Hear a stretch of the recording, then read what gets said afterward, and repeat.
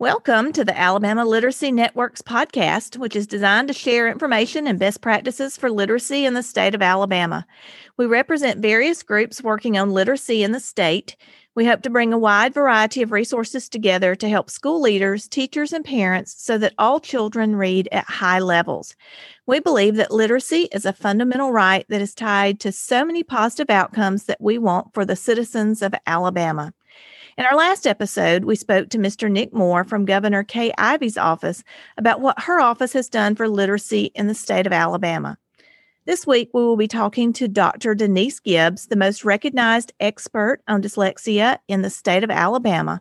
I'm your host, Dr. Shelley Bell Smith. Welcome, my friend. Well, I'm glad to join you this afternoon, friend. Thank you so much for being here. I'm going to read some of your biography for people who do not know you like I do.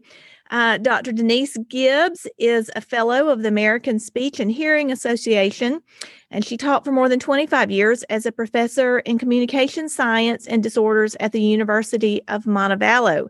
She was the director of the Speech and Hearing Center there before becoming the director of the Alabama Scottish Rite Foundation Learning Centers. She is the author of 4 books published by LRP, Rising to Dyslexia Challenges Through Multi-Tiered Systems of Support, RTI for Early Readers, RTI for Middle and High School, and Leading the Dyslexia Challenge. She was appointed by the Alabama State Board of Education to the Alabama Dyslexia Advisory Council. She is a contributor to the Alabama Dyslexia Resource Guide, and along with other members of the council, serves as a dyslexia advisor to the Alabama Department of Education.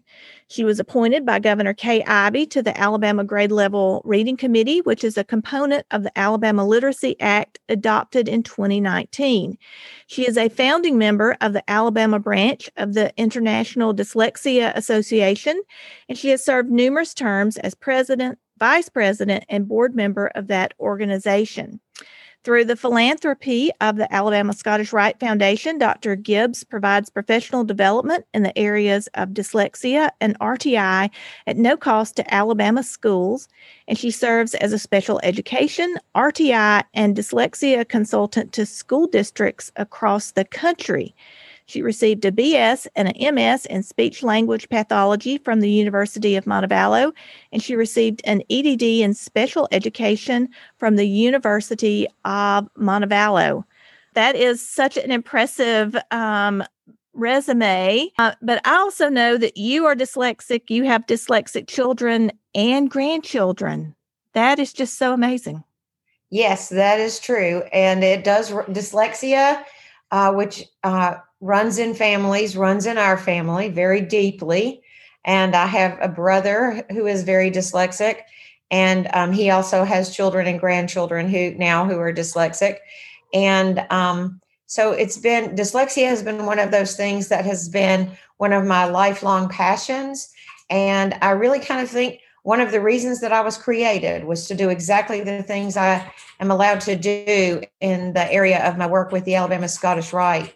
And we specialize at Scottish Rite in providing support to Alabama families as they have children who struggle with the dyslexia challenges that we see in schools every day. You started talking a little bit about Alabama Scottish Rites. Can you tell us more about the organization itself and the impact it's had on children and families in Alabama?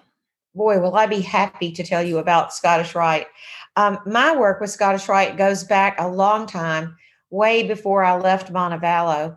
Scottish Rite had a clinic for childhood language disorders at Montevallo, starting in probably the late 70s and early 80s. And I had the joy of being able to be the director of their program there. When the Scottish Rite had a vision, some of the members of the Scottish Rite had this desire to provide support for children with dyslexia in Alabama schools, and felt like that through their philanthropy, they wanted to be able to provide professional development and help for teachers as they were encountering children with dyslexia in schools all across Alabama. They started talking to me about this and this vision or dream of supporting schools long before I was ready to leave Montevallo. And finally, I think I got it one day when I was having a conversation with the leader of the Scottish Rite, a gentleman by the name of Carl Reed. And when Mr. Reed finally was able to penetrate the fog that I was in to let me know that he really wanted me to be the person to travel to Alabama schools in their name and spread the word about dyslexia. And I think actually, Shelley, that's how I came in contact with you a long time ago. That is So exactly it. yeah. So during my first years of working with Scottish Rite, I've been with Scottish Rite now for almost 20 years. And so I did professional development in Alabama schools. And I used to keep up with how many teachers I had done workshops for and all that kind of stuff, how many districts. And it finally came out that it was just easier to say I was in every Alabama school district at one time or another, providing support at either a local school level, sometimes at a district level.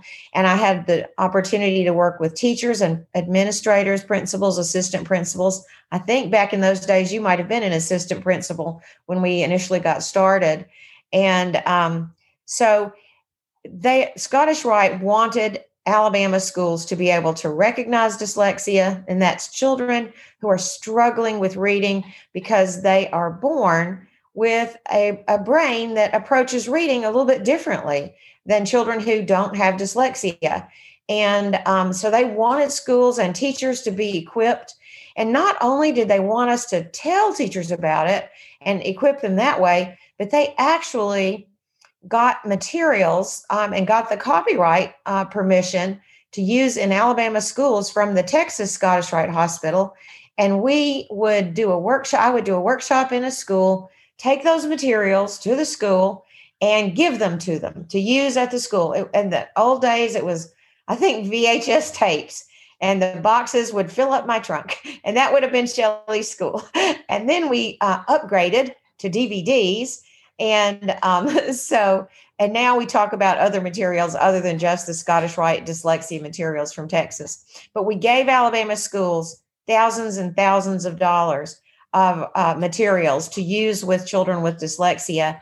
And this was all part of the philanthropy. Scottish Rite is part of the Masons, and they have as their philanthropy in Alabama, Scottish Rite does, to serve families who are and children who are struggling with dyslexia. In some other states, Scottish Rite does other things. They work with children with other types of language problems. But in Alabama, we pretty much exclusively work with dyslexic children. We also started testing children who have dyslexia at no cost to families.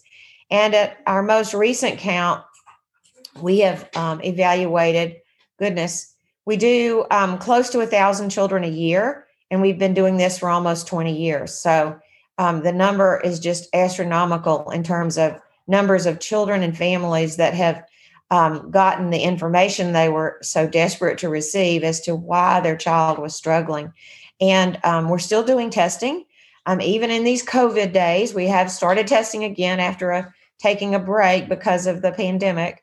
But we're testing it now in our Montgomery, in our Birmingham, in our Huntsville, and in our Florence offices. So, and our waiting list is always very long, but with the pandemic, it's gotten really unmanageable. But we are happy to evaluate children and to give the children, their parents, and their schools recommendations about how to get that child reading more successfully and writing more successfully and spelling more successfully, because difficulties with reading, writing, and spelling kind of go hand in hand if you're a child with dyslexia.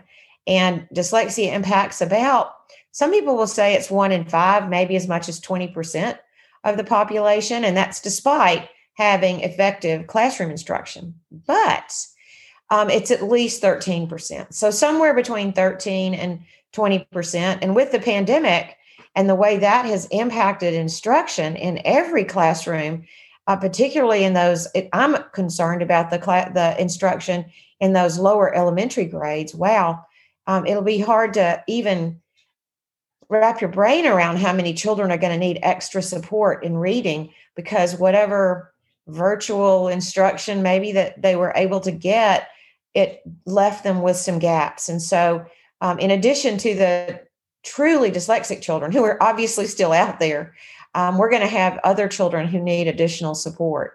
And we at Scottish Rite are happy to be working on that as the months come and go. What a legacy Scottish Rite and you have made on this state. So hearing that story, and Denise and I have known each other for a long time. I am one of those people that she trained in schools many years ago. And so Scottish Rite really gave me a gift many years ago with paying for her to come and work with schools. But you were really involved in some of the grassroots efforts of parents and families in the state of Alabama on behalf of dyslexic children. So can you tell us a little bit about how parents started getting organized and advocating for their children? Yes. In probably the early 2000s, I'm thinking it was somewhere around 2003 or 2004, a group of parents who I had opportunities to work with, either through testing their children at Scottish Rite, or sometimes there was a group in Madison County, which is where I live now, but I didn't live up here then. So some Madison County parents and Angie Wilson Hood was the mom who started that group. She has 2 dyslexic adult offspring. I hate to call them children, but she does have 2 offspring who are dyslexic and who are very successful adults. Angie was determined that we would have a dyslexia association, an Alabama branch of the International Dyslexia Association. And so she and I worked together, and her dad is real involved with Scottish Rite. So it was a natural thing for Angie and I to be together on this project. So we worked to get the International Dyslexia Association Alabama branch started in the early 2000s. And it was almost exclusively populated by parents of children with dyslexia. We would have group meetings and what have you in all parts of the state. And it was always parents that would come with break and their just absolute desire to see their children become successful and to see how to get help for their schools in terms of helping the schools meet the needs of these very precious struggling readers. So we started the International Dyslexia Association branch, and then there were other branches or other groups that started along the way. And it was awesome because those groups all got to come together. And this was probably in about 2014 and 15.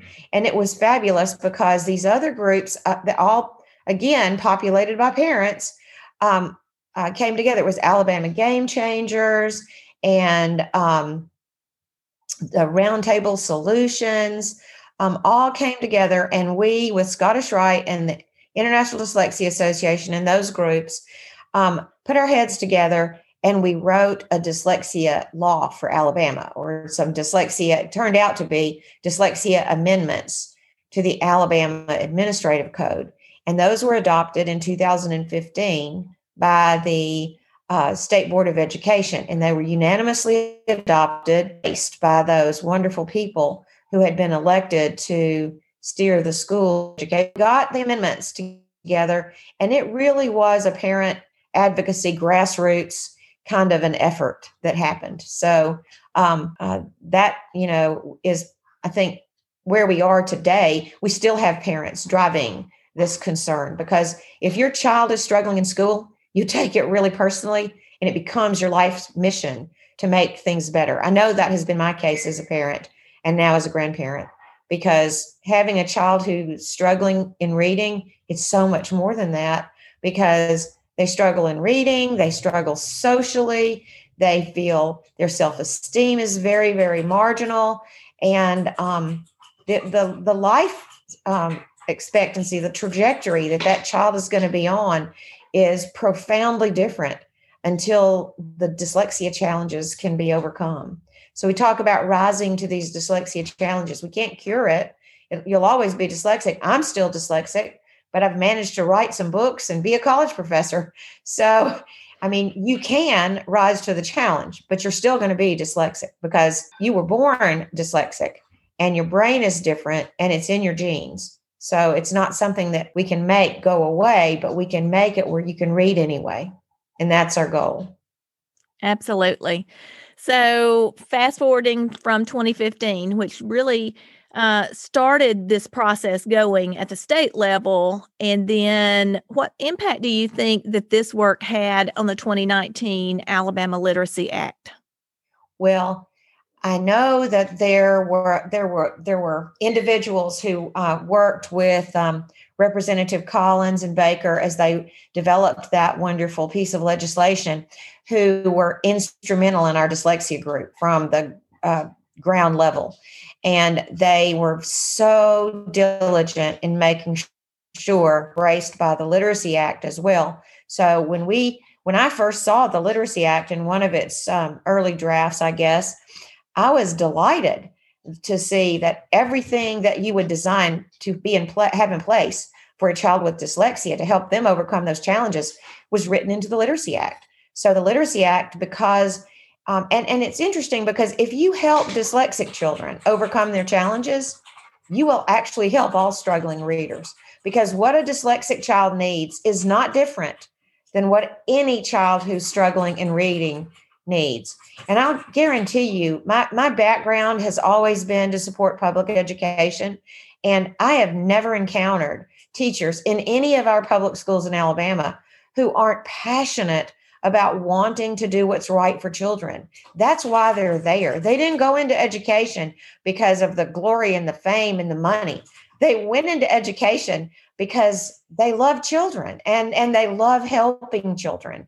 And many of them, all of them, I hope, most of them for sure, have a gift to do just that. And all they need is to be equipped with the right kind of tools and the right kind of instruction. And so what we've talked about for dyslexia going through Scottish Rite and the other parent groups that have emerged, it's not like it's only for those children. It's for any child who struggles, because any child who is not learning to read effortlessly in those early years and months of instruction, they will benefit from what we do for our children with dyslexia.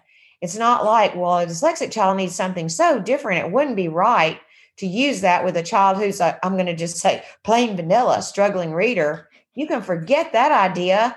I mean, it's right for anybody who is struggling. And so it's sort of like if you're having difficulty with something and somebody has, the ultimate, I'm going to just say vaccine because of all this crazy pandemic stuff that we are living through. And so you have the ultimate vaccine that is going to solve that dilemma, but it'll also solve a whole lot of lesser dilemmas. Would you really deprive the child of the vaccine because maybe they didn't have the big disease? Of course you wouldn't. You would want the child, any child who's struggling, to get that help. And that's where we are. And when I saw the Literacy Act for the first time and read the part in it that is my favorite part, which says children will be screened for reading difficulties in grades K through 3. And any child who is struggling and who fails that screening will actually receive, get this, a dyslexia-specific reading intervention. In other words, they'll get the big vaccine because they'll fix whatever ails them. And if we used something lesser, we might miss the boat and let that child struggle needlessly for another year, maybe 2 years? And that's not acceptable, because when a child is struggling, what really is happening is it's not just the child's reading that's not progressing. It's the child's social and emotional and mental health and everything else.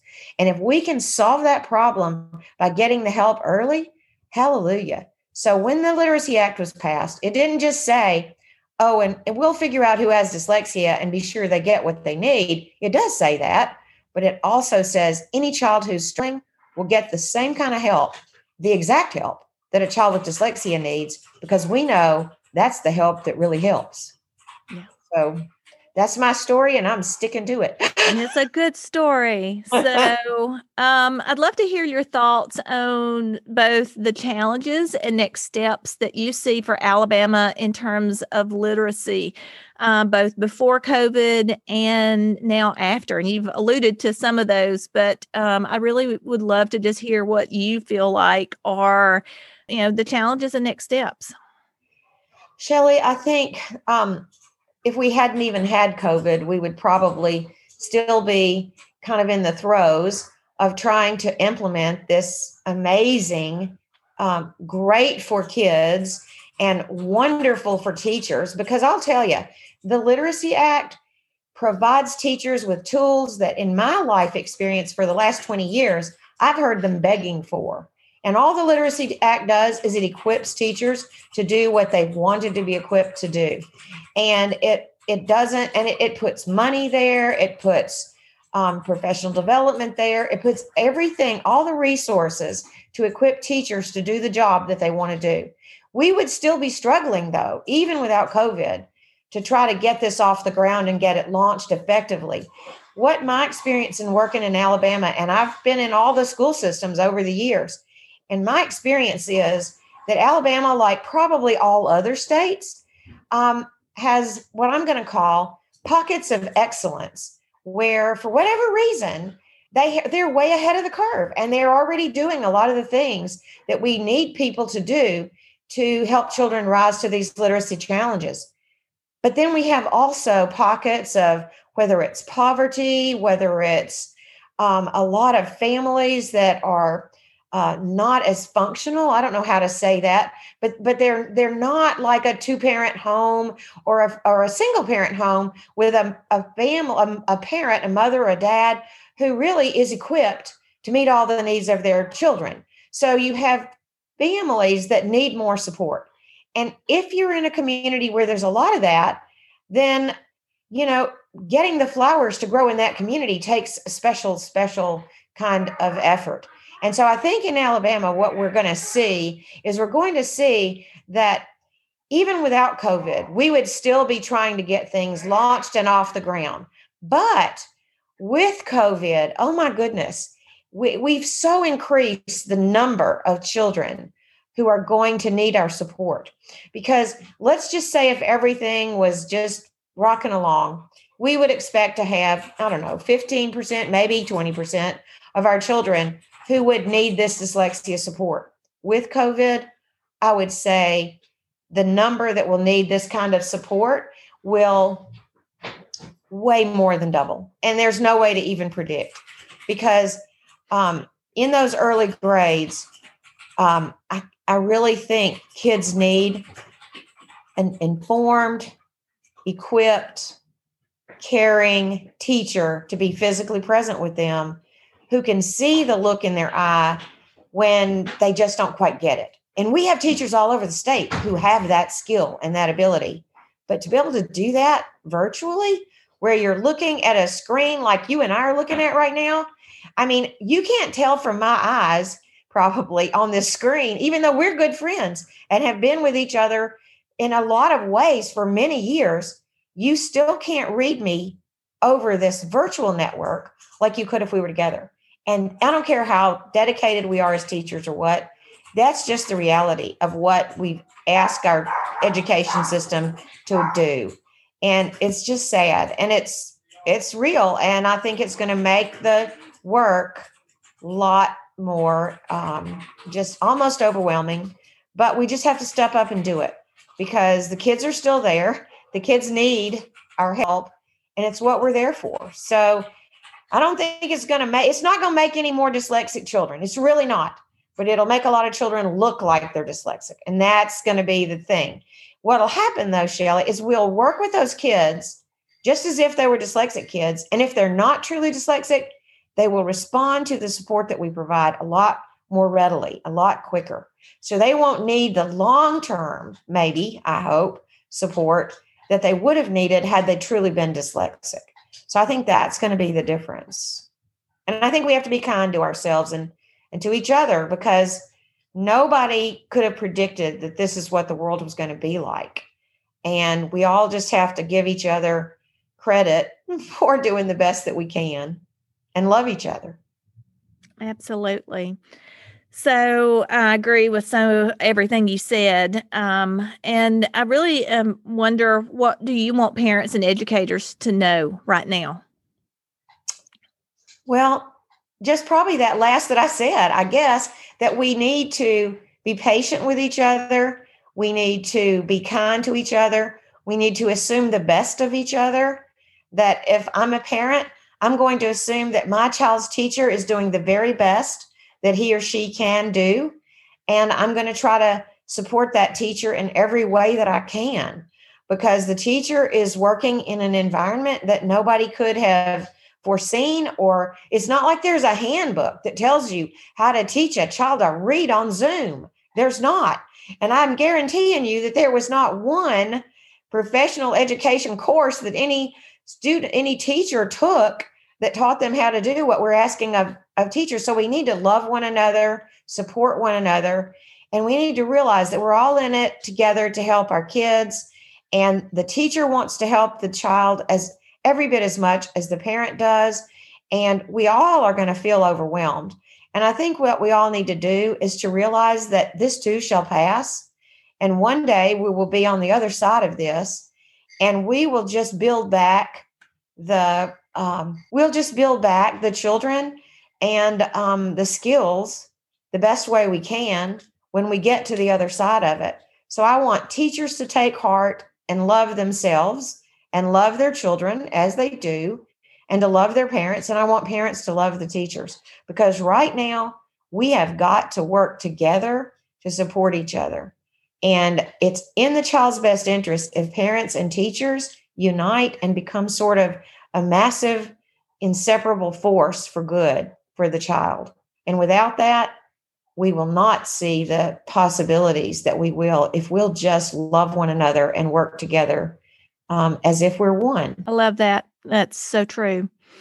So thank you so much for being here today, but most of all for what you've done for the children and families of Alabama. I know I am personally forever in your debt for what you've taught me over the years and continue to teach me. Invite our listeners to tune in for our next podcast episode. We will have an interview with several certified academic language therapists, also known as CALTs. And this group of people has led the way for providing dyslexia therapy to students across the state of Alabama, and give you an opportunity to learn more about what they do and how their work can help struggling readers. This podcast was brought to you by Bright Spot Ed, LLC, an educational consulting company based in Alabama, providing consulting, professional learning, evaluation services, and resources. Our goal is to highlight the good and replicate it across education. Check us out at brightspoted.com. Thank you so much.